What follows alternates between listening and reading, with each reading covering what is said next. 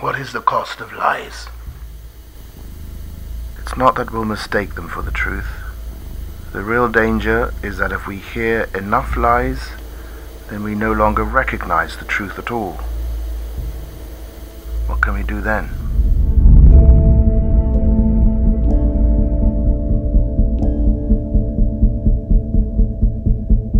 Hi, this is Peter Sagal. And I'm Craig Mazin. And I'm sitting with Craig to record the first episode of the Chernobyl podcast, a podcast about the HBO miniseries Chernobyl, which was written and created by Craig Mazin. The intent here is to talk with Craig about where the show came from, why he created it, the experience of making it, and how closely the docudrama, would you call it a docudrama? I guess so, a dramatic retelling of history. Right. Sure. How closely it tracks real history, where it differs and why, and ultimately why it was made at this time and place. Yeah, and of those many wonderful reasons to do this, the one that was most important to me from the jump was a chance to set the record straight about what we do that is very accurate to history, what we do that is a little bit sideways to it, and what we do to compress or change, in no small part because the show is essentially about the cost of lies, right, the danger of narrative. And I didn't want us to, I guess, miss a chance for transparency if we had one. So right. I've never actually heard this kind of thing before in relation to dramatic retellings of history. So I'm kind of curious to see how it all works, if people are horrified by this or enlightened. I don't know. I think they'll definitely be horrified. Speaking as someone who just recently saw the miniseries, what else happens, I think, is up to them.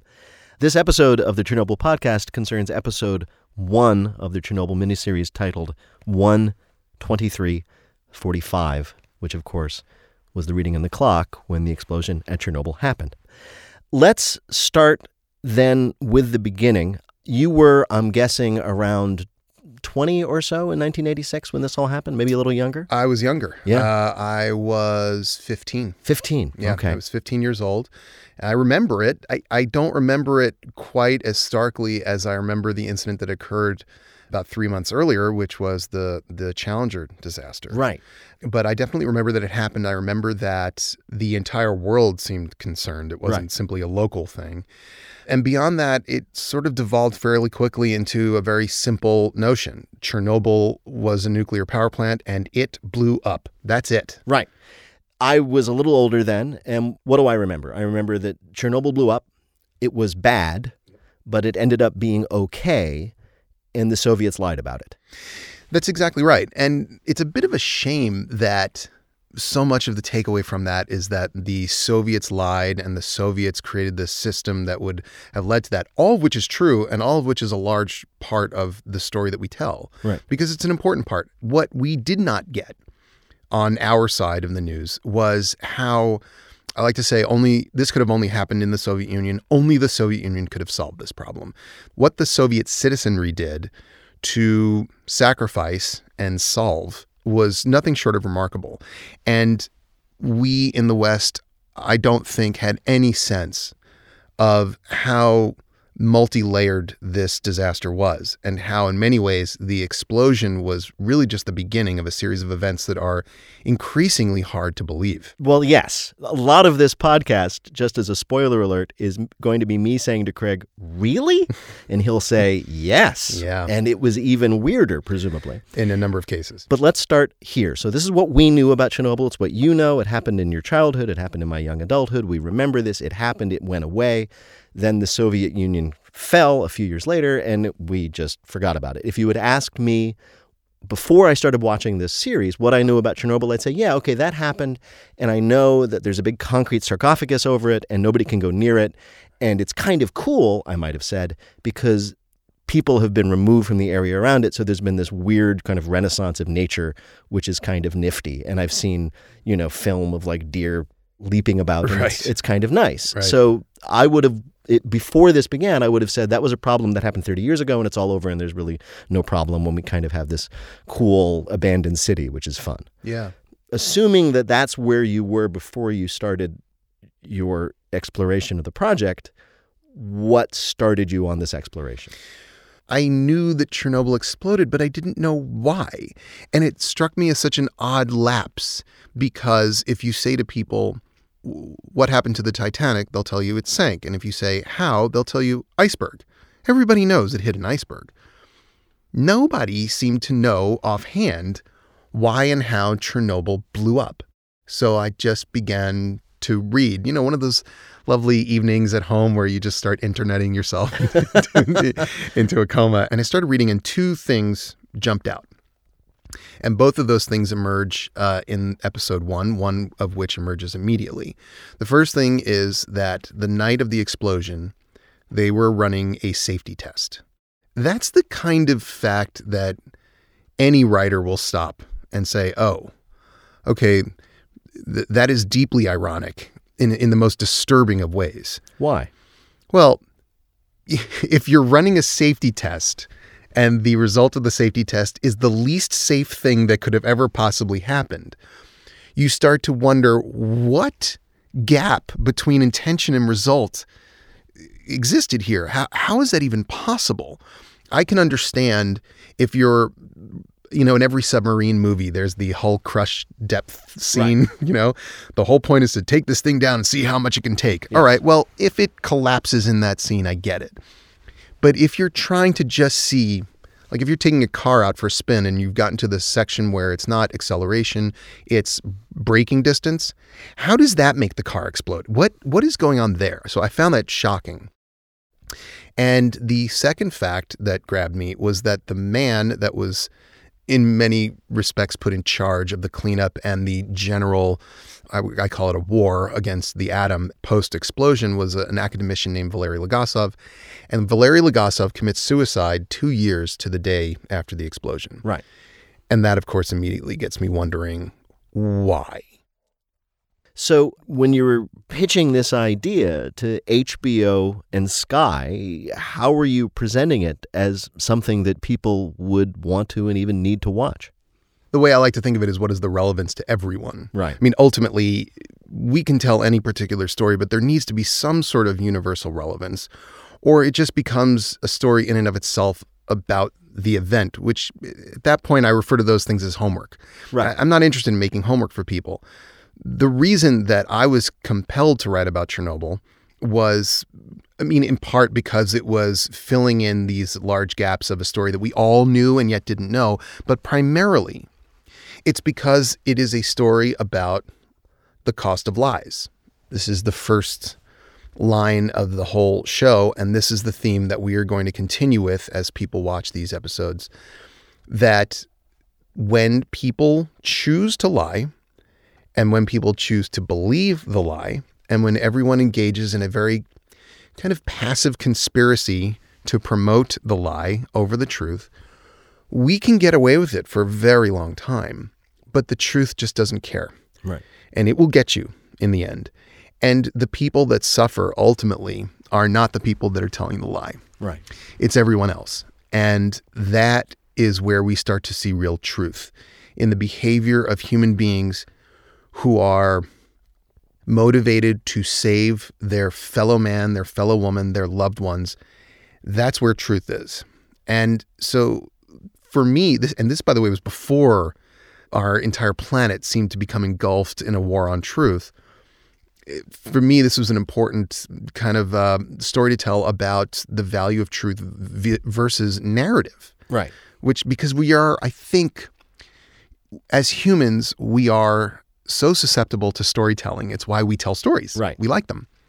Stories are sometimes very good ways of conveying interesting truths and facts, but just as simply, the stories can be weaponized against us to teach us and tell us anything.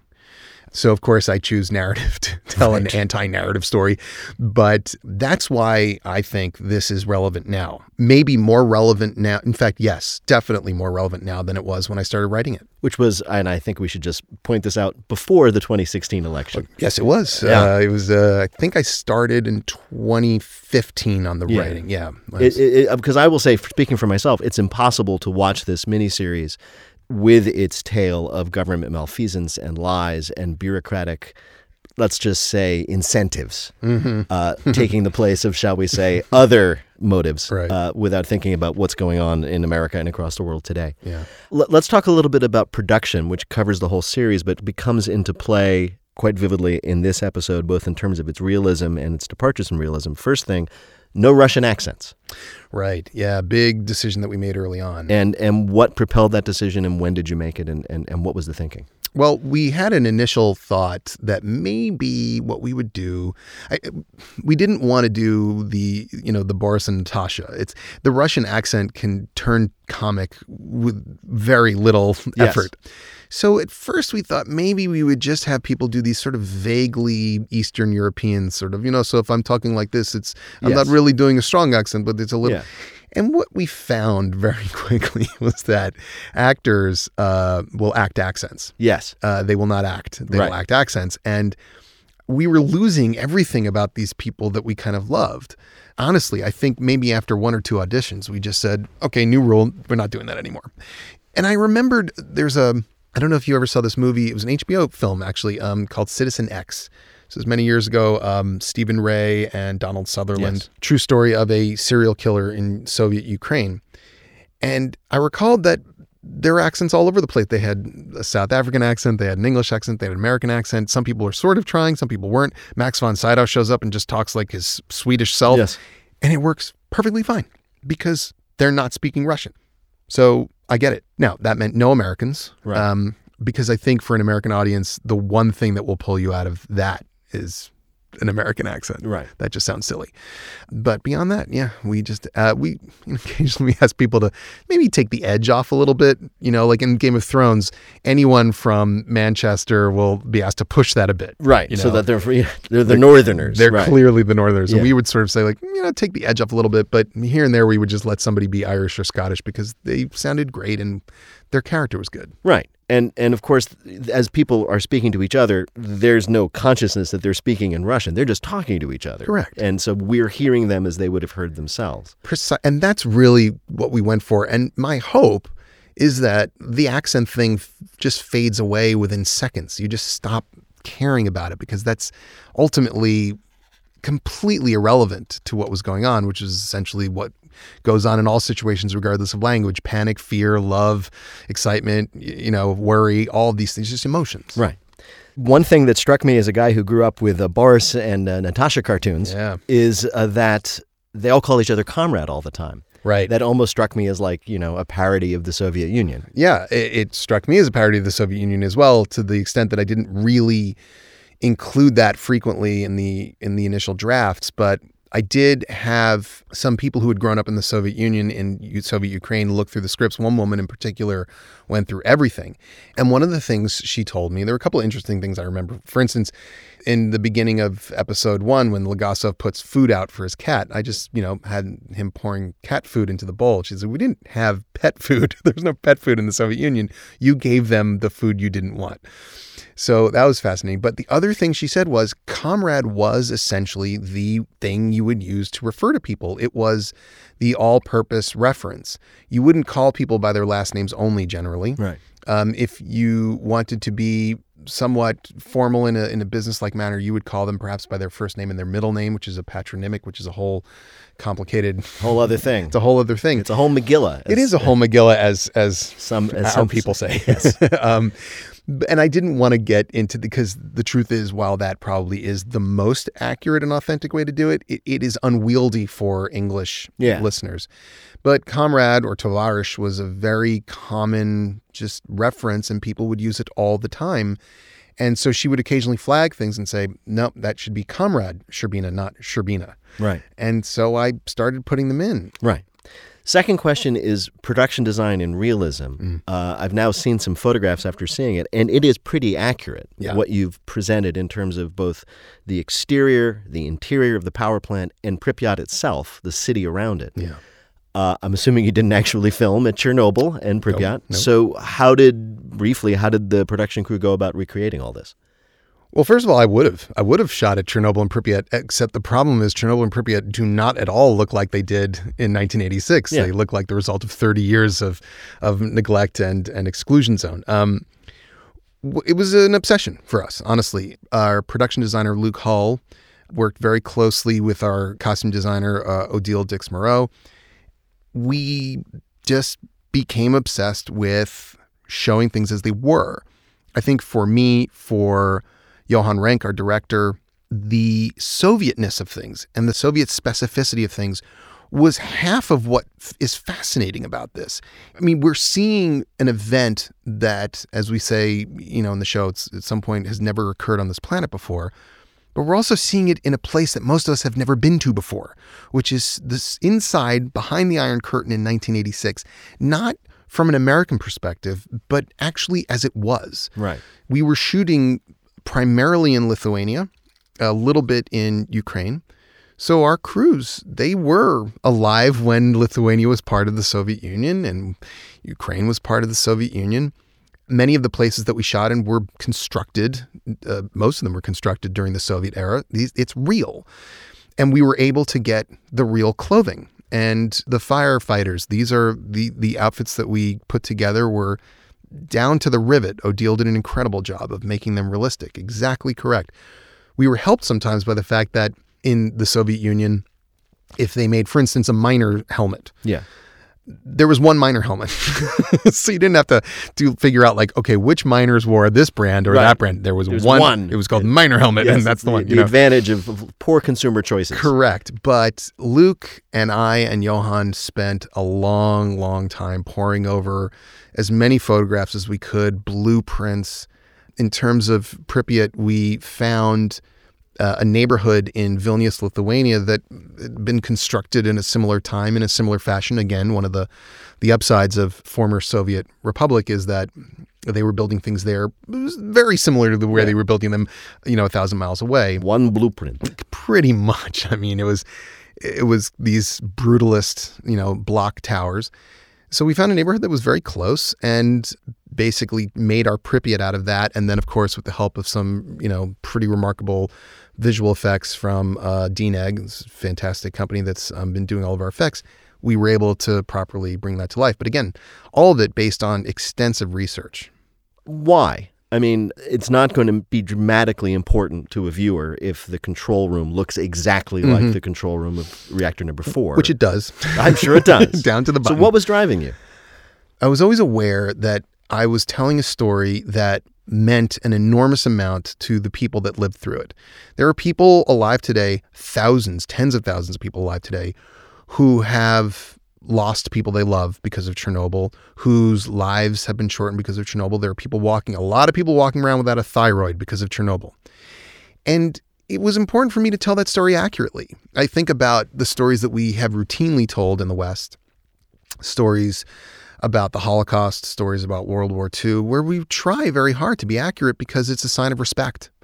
And for me, I wanted people who lived through that, including some people in that control room that night who are still alive, to watch this and say, they cared. They cared. They got it right. All right, let's focus on episode 1, which is dramatically challenging. We meet Legasov. He immediately kills himself. Right. And we won't see him again until the very end of the episode. That is correct. So as we all know, screenwriting 101, introduce your hero, kill him and ignore him. Exactly. Right? You could tell that I've grown weary of Yes. writing normal narrative. We meet him. He's recording those tapes. What is the cost of lies? And that's not a device that you use to get his voice in the film. He actually recorded tapes. He did. So there's a number of things here that are absolutely accurate to history, and then some things that I fiddled with a little bit just to be able to tell the story. So here's a good, right off the bat, let's talk about what's real and what's not. Legasov does, in fact, hang himself 2 years to the day after the explosion. Does he hang himself at exactly that time, which we'll come to understand why that time is so important? No one can say. That was really my way of just imparting that I believe this must have been intentional. The date couldn't have been an accident. He did record his memoirs on audio tapes. They were not quite as flowery and thematic as the dialogue I've given here. Well, the reason that people like you were put on this earth is to make other people sound better in retrospect, Craig. I hope I did him proudly. In these stories, it doesn't matter who the heroes are. All we want to know is who is to blame. He did spell out a lot of his concerns about about the Soviet nuclear industry and the way things had gone. And in terms of how those tapes got disseminated, I couldn't really find any good answers. So I just sort of went with some Confederate picked them up and took them and spread them about. One thing that I've left out of Legasov's story, and it's left out right off the bat, is his family. He had a wife, he had children. And I made a choice early on to not include them in the story, mostly because so much of this story was going to be about his efforts in Chernobyl and his relationships with the people that he was fighting this war with. And I just didn't want to have those scenes of come home, because the family that's left behind in these sort of wartime movies inevitably descends into a kind of whininess. And I didn't want to do that to them, but I do want to acknowledge, of course, that they existed. Right. We then go to Chernobyl on the day of the accident, and I thought this was interesting, and we will revisit this moment again in the series, but we see the accident not from the perspective of it's not a huge special effects shot. Right. It is in the distance, and it is silent from the window of another character who doesn't even notice it. Precisely. I wanted people to know, first of all, this is not going to be told the way you would expect it to be told. If somebody says to me, look, I'm making a series about Chernobyl, I think, okay, we're going to start with the day, and then there's going to be things, and then it's going to explode, and then there's going to be calls, and and I just didn't want to do it like that at all. I wanted to just start with the explosion. I wanted to start, and also didn't want to hide the fact that Legasov commits suicide. Right. Anybody who watches this show, who then Googles it 10 minutes after watching, will go, okay, he's going to commit suicide. Well, not have to wait 4 episodes from, no, I'm just, here it is. Yep. That's it. And the explosion, which you know is going to happen, you're not going to wait for that either. Right. There it is. What's fascinating to me is not that Chernobyl exploded, it's how close people were and how unaware they were and how that night just unfolds in a way that I had no idea it unfolded and would have never predicted in a million years. I should ask, because this happened in the Soviet Union, because of the secrecy and the cover-up, which begins almost immediately, how do we know what happened? Great question. How do you know what happened? Great question. And the answer to it is we sort of know a lot. We definitely know a little. There are a ton of competing narratives out there. And I encountered this as I did my research. A lot of times the name of the game was, which one of these accounts do I believe?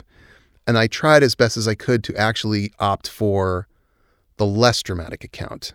We got a lot of information out of the Soviet Union, or what was the former Soviet Union, once it collapsed. A lot of information came out.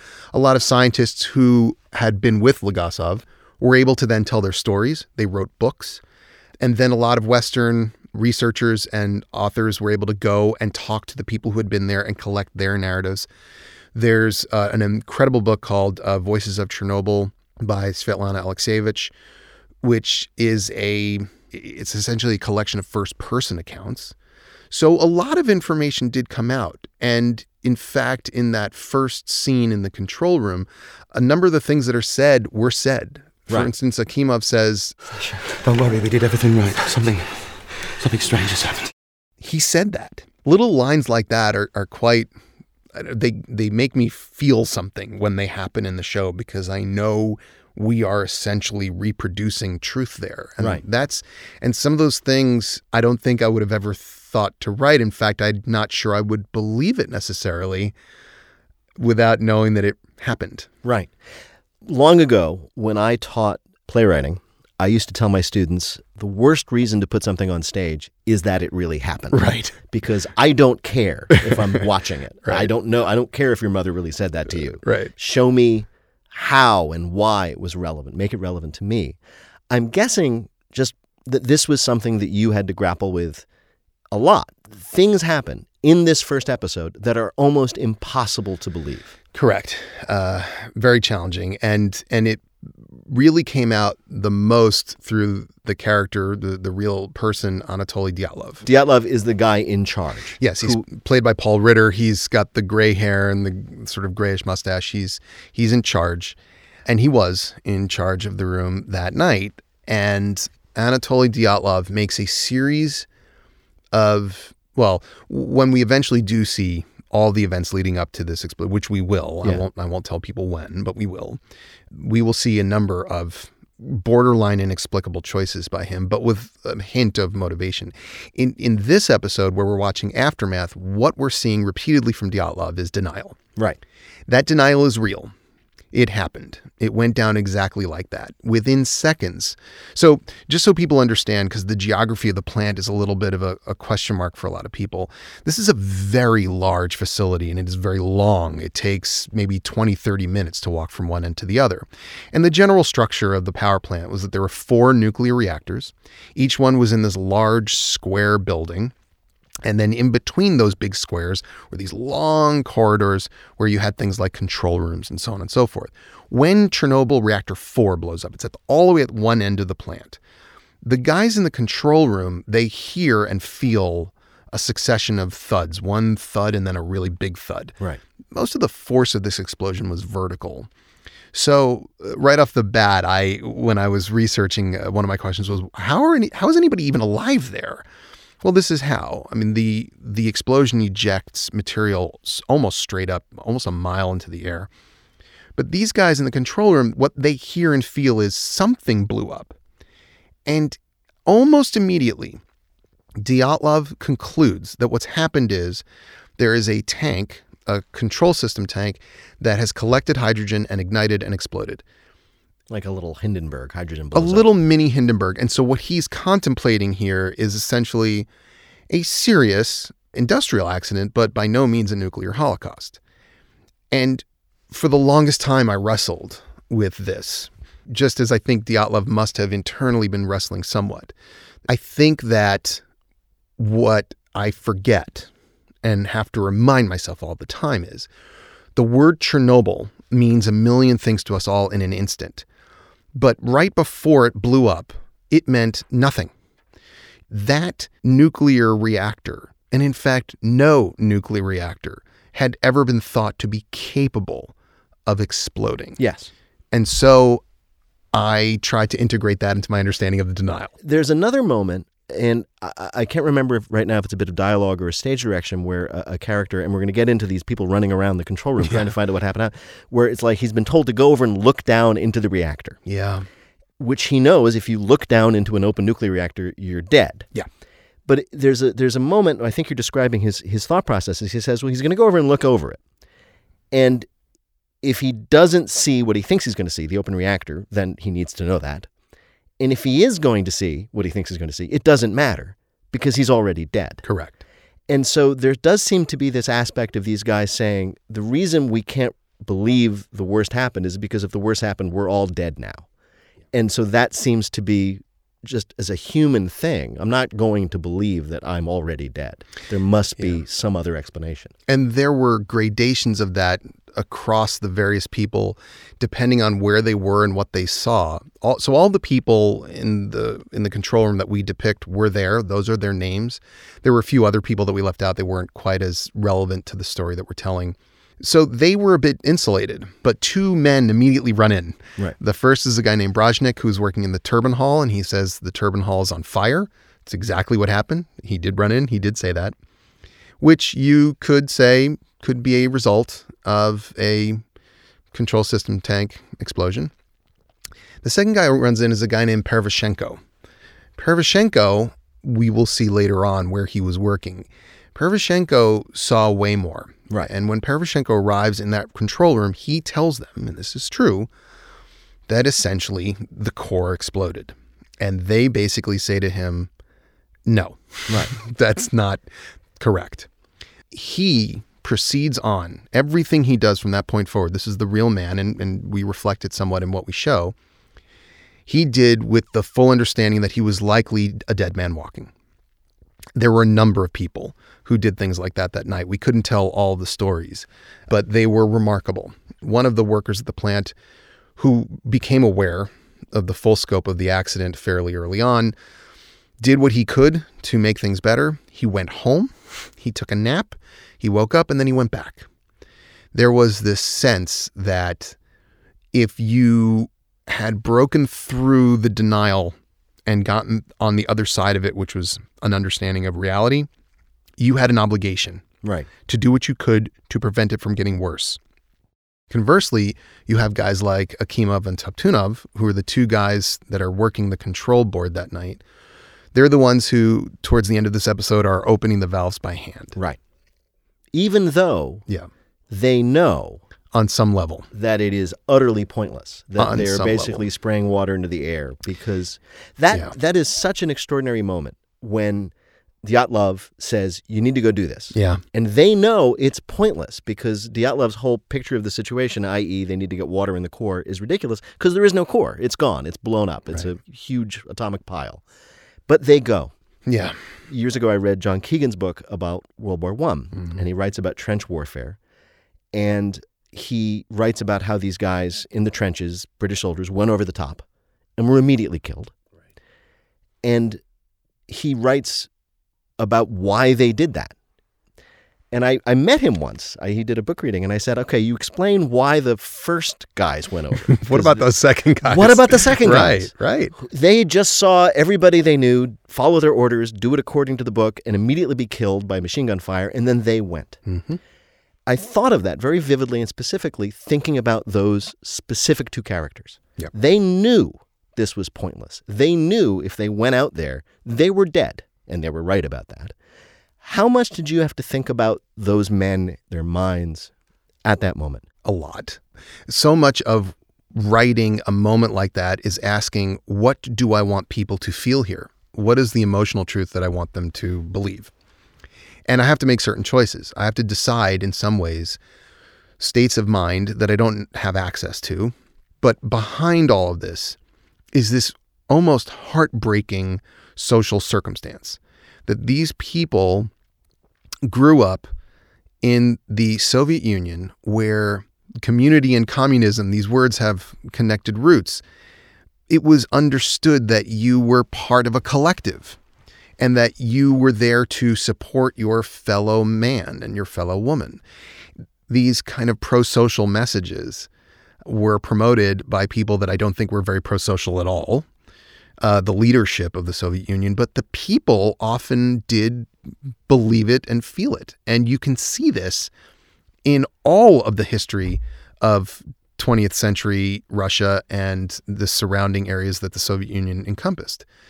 So I think some of this was a sense of, I don't know what else to call it, but Soviet civic duty. It is very noble and admirable and beautiful, and then, of course, profoundly sad underneath it. But it's why I say, if this had happened in the United States, I think, for instance, if 3 Mile Island had exploded in this regard, I think what would happen is that we would have evacuated the area very quickly and then just, I don't know, put a rope around a large section of the middle Atlantic and said, no one can go there anymore, and we're, because we can't send people in because they'll die. Right. And that would have been it. Yeah. And this will come up again in later episodes, exactly how this either insane self-sacrifice, this brainwashing, this extraordinary nobility, there are 100 ways of looking at it, played an extraordinarily important role. Let's turn right now, though, to the opposite, which are the managers of the plant. Sure. Brukhanov, Viktor Brukhanov. and Fomin. And Fomin. I had to learn all of these pronunciations. Yes, yeah. and we'll work on it. And these guys, unlike some of the other characters we've been talking about so far, these seem familiar. The Soviet apparatchik, yeah.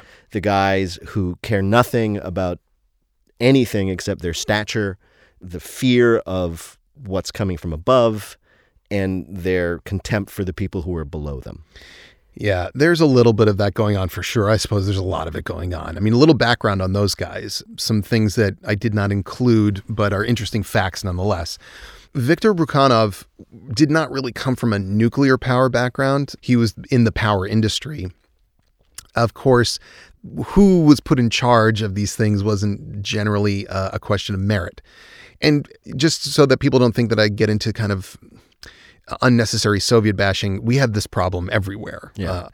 Viktor Brukhanov was certainly a kind of a classic Soviet bureaucrat. Fomin was a more interesting character in many ways. Fomin was there working as essentially the head nuclear physicist supervising the entire thing. And then you had individual deputies like Dyatlov or this guy Sitnikov who shows up later. But Fomin essentially is kind of the head scientist of Chernobyl. Fomin got his degree in nuclear physics through essentially a mail-order school. So Fomin was not trained as a nuclear physicist at all. He got that mail-order degree essentially to check a box so that he could get this job. Once again, a certain kind of patronage and loyalty system in place. Fomin was a very sad character. He had been in a car accident that had really, I guess it had infected him deeply. He had gone through a long depressed state. He had finally come out of it. And I think he saw an opportunity to perhaps do better for himself at Chernobyl, which again did not have the connotation that it does now. It's just a place. Yeah, just a place. Just a place. But one thing that is true, and we'll get a little bit more into Brukhanov in particular, who I also think in many ways was in a very difficult spot, because I try and understand. Yeah. We'll get more into those guys in a later episode. But in this episode, I think the important thing to understand about those two guys is they were told something by Dyatlov. Right. They were told that this was not a nuclear core explosion, that the core was fine. They were also told that radiation was 3.6 Roentgen per hour. Right. I think they probably knew that that number was weird. Yeah. Because strangely it was specific. Strangely specific. It turns out it's the maximum reading on those low limit dosimeters. And they chose immediately to believe it. And I think in a very Soviet way, once they bought into that and reported that up the chain, the inherent cost to reversing and saying, I'm sorry, we got that wrong, was massive, almost unthinkable. And there's a moment Brukhanov says, I've got to call and tell my boss about this. Right. Can you believe? I don't want to do that. And there is that moment of almost relief when Dyatlov says to them, oh, no, it's fine. Right. And they're like, well, if you're saying it's fine, then I can report that it's fine. Correct. And it will be on you. Correct. Which is interesting and terrifying because at no point do they ever seem concerned with the actual truth. They just want to know that they're not going to be in trouble. Yes, I think once they had a sense that it was not the impossible, but rather the possible and the mundane. It's very bad, by the way. Yeah. At that point, everything becomes about managing the outcomes for yourself. Yeah. There's no concern about the outcome for the world. So Dyatlov has to call his superior. They have to call their superiors. And, that point where Brukhanov explains to the local executive committee the chain of phone calls that has occurred, that's real. Yes. So that's what happened. There was a series of phone calls over the course of the night that eventually make their way to Gorbachev. Really? Yeah, that's how it worked. I call you, you call him, he calls him, and he calls Gorbachev. Right. One by one by one, each one of them decides, how can I kick this upstairs? And each one of them repeats a lie that they do not yet know is a lie, that essentially was conceived seconds after the explosion by a desperate man who was incapable, in a very human way, of entertaining the thought Right. that the impossible had occurred. Right. There's a scene in the episode where the local committee, as you say, comes into the plant. Yes. They're in the plant. In fact, you'll be safe here, guys. Don't worry. Yeah. And there's almost a moment where a younger member of the committee says, wait a minute. Right. I've seen things outside. I've seen the fires. I've seen the rubble. There's been a major explosion. You're lying. All right, first question. Did that really happen? Sort of. So the executive committee does come to that bunker. Right. They do assemble there. And what we know from the record, by the way, there's an excellent book that just came out called Midnight in Chernobyl by Adam Higginbotham, which I wish had been around when I did, because there's a lot of interesting details from that kind of illuminate some of these things. What we know about that executive committee was that there were essentially two competing thoughts. One of them was the kind of what I call the Soviet obsession with alarmism. So anything that came close to approaching bad news was just dismissed as alarmism. It was literally put into it. It's like the Soviet version of fake news. Right. I don't want to believe what you just said. Therefore, I'm putting it in a category of philosophical mistake. Right. Then there were people within the executive committee who were very concerned and believed that this was much worse than it was. So what I essentially did was personify those two positions between a younger member of this group and an older member, I thought it was important to remind people, particularly in the West, that in 1986, there were still functioning members of the Communist Party who had been alive during the revolution. They were believers. They knew Lenin. They had seen him. Right. This was not some kind of strange cult that had been separated from its religious founder by thousands of years. This was fresh. And I wanted to show how that functioned because it was still very much a part of their lives. Right. So there's the character Zarkov, the oldest committee member who's sitting in the corner. Game of Thrones fans may recognize him from Winterfell. As Maester Lewin. And he gets up and he makes a speech. He points out that the real name of the Chernobyl power plant is the Lenin power plant. And he makes a speech about the Soviet ideals and how this is how we do things in the Soviet Union. But what was interesting was the point of his speech was not we will now fight for the fatherland and we will not sacrifice ourselves. But the point of his speech is we are going to keep this secret. That is the correct Soviet response. We seal off the city. No one leaves. And cut the phone lines. Contain the spread of misinformation. That is how we keep the people from undermining the fruits of their own labor. Yes, comrades. We will all be rewarded for what we do here tonight. This is our moment to shine. That is, in fact, what they did. And there were people, as in the, I guess what you'd call Pripyat leadership, who felt strongly that the first thing you do in any situation like this is cut the phone lines. That was literally their first move. Cut the phone lines and don't let anyone in or out. The most important thing was to avoid the spread of a panic. Right.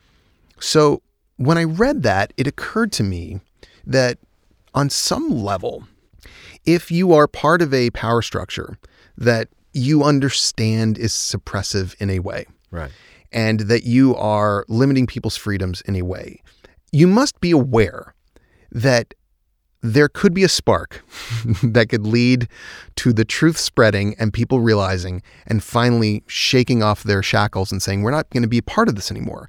That is essentially how the Berlin Wall came down. On some level, they must have all been aware that the Soviet Union was being glued together by a certain kind of magic. And they were not wrong because it was not long for the world. Yeah. The Soviet Union would be gone in 5 years. So when something like this happened, they said, cut the phone lines and no one comes and no one goes, because if this spreads, who knows? There's an interesting contradiction, which Orwell explained, really, with Doublethink, in which they've decided simultaneously that there's nothing wrong and no reason to worry, and also no one is ever going to know about this. Correct. And they were capable of proceeding, it seems, as if both were true. And that is extraordinary. Yeah. They, I think, had a sort of a default position that anything that was counter to the story they had told their own people and the rest of the world simply could not be publicized, and no one could know. Now, I think they knew probably that the rest of the world laughed at them. Mm-hmm. I think that the Soviets had a deep insecurity. There's a great line in a later episode, which I'll give away now, where somebody says to somebody who wants to tell the truth about Chernobyl, he says, you want to humiliate a nation that is obsessed with not being humiliated. Yeah. And that, I thought, captured this whole attitude quite well. Well, inside the Soviet Union, I think there was probably more of a sense that people needed to believe those things. And yes, the citizens were not stupid. They understood that there were great limitations to the system. But many of them, more of them, I think, than people understand, were kind of active believers. They believed that the West was decadent. They believed that their system was something worth saving. I want to go through a couple of things for episode 1 before we leave it behind, and they're basically all part of my really list. Yeah, let's do it. Really, the firefighters walked right up to the burning pile and sprayed an open nuclear reactor with water. Really. And there are even some details that I did not include. Some of them didn't have their jackets, and so they were just there in a T-shirt. A couple of them didn't have helmets. There are a number of stories from that night that are shocking that we just didn't have time for, but That's exactly what happened. They were told, essentially, there's a roof fire. And in the first episode, you hear that little, whatever it's not a 911 call. I don't know what what 911 was there, but that's the actual audio from that night. And you can hear them saying, yeah, you got to get down there. There's a roof. The roof's on fire. That's it. They just thought it was a roof fire. And they showed up without any protection, which, by the way, they didn't have anyway. Right. And they fought that fire all night. And they did get incredibly close. And one of the firemen did pick up a piece of graphite in his hand. This is graphite from the core of a nuclear reactor. Right. And most of the deaths that occurred directly because of the radiation of that night were experienced by those men. And I think there's at least one report of one firefighter who said, he reported saying, I said to everybody, it'll be amazing if any of us are alive by morning. Sometimes it's hard to tell if that's a little bit of a kind of revisionist history on people's parts, but we do know that a number of them reported tasting metal. Yeah, which is, I'm assuming, a real thing that happens around intense radiation. It is a real thing, apparently, that happens around intense. There's not a lot of experience with this. Right. There have been a couple of incidents. This was the worst of them by far. Right. Yeah, but that really happened. And they really didn't tell anybody. They didn't evacuate the town. They didn't notify anybody. The episode ends with everybody waking up the morning after the explosion and going off to school and work. Yeah, that's that. So backing up for a second, Pripyat was about as close to what the Soviets had promised people as you could get. It was fairly utopian. These cities were called atom cities. They were constructed to obviously to supply employment at the power plants, but also to, then support those people around them. They were considered very, very desirable places to live, unlike other regions where you would have shortages of food and supplies. The markets were stocked. There was no waiting in line. It was a reward to live in a place like this. So the accident occurs at 1:23 in the morning. By sunrise, you begin the day of April 26. Not only were they not told throughout that entire day, there was a wedding.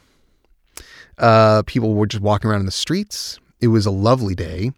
One man, these are stories that I didn't include just for time. One resident of Pripyat chose to get on the roof of his building to do some sunning.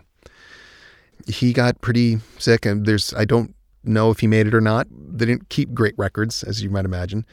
But yes, that is a fact. They were walking around under a cloud of smoke billowing from an open nuclear reactor all day long. Right. At the end of episode 1, does anybody know how bad this is, other than the people inside the plant who've actually seen the open core? No. Nobody knows.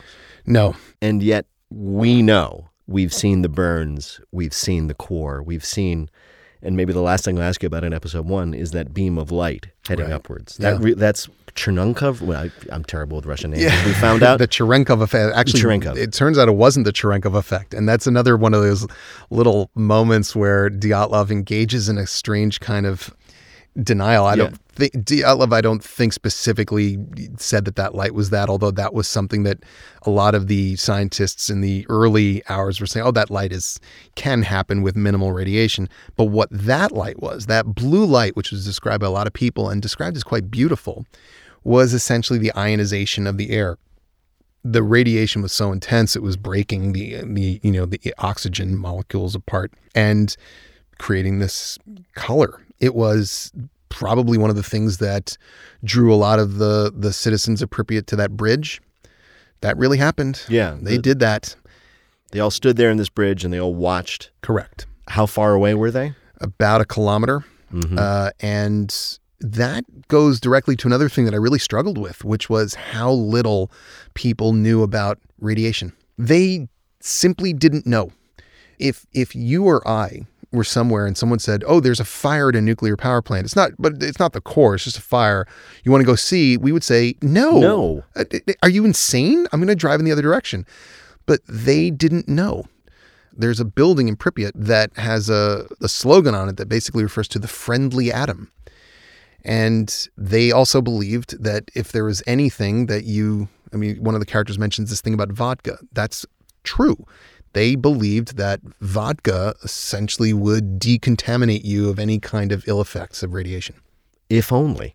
It is odd that the tone of the episode, weirdly, is almost that of a horror movie. Yeah. In that people are going about their business in the way that people in horror movies do. And there's a horrible monster that is hunting them and killing them, and they don't even know it. And it seems almost as if we as the viewers are put in their place, that there's something terrible going on. You can't see it, but it's getting you. Yeah. And there's so many moments in this episode which are equivalent to watching a horror movie. It's like, don't go through that door. Right. And yet they go through the door. Yeah. And those moments are all true. And on that note, we'll find out what happened, both in terms of what led to this accident and what happened to the people who we've now just met. In subsequent episodes, Episode 2 of Chernobyl airs next Monday, 9 p.m. Eastern, on HBO. This is Peter Sagal. I've been talking with Craig Mazin, the creator, producer, and writer of Chernobyl. You can always listen to this podcast, review, and rate it via Apple Podcasts, SoundCloud, Stitcher, wherever else you might choose to get your podcasts. Hey, how about the NPR One app? They're out there. You can also listen to it via YouTube or the HBO Go and HBO Now apps. Once used for TV, now used for podcasts. I think it's evolving. Craig, thank you so much. This has been fascinating and not a little terrifying. Thank you, Peter. I can assure you it gets worse. Tune in next week for even more depressing stories of real-life disasters.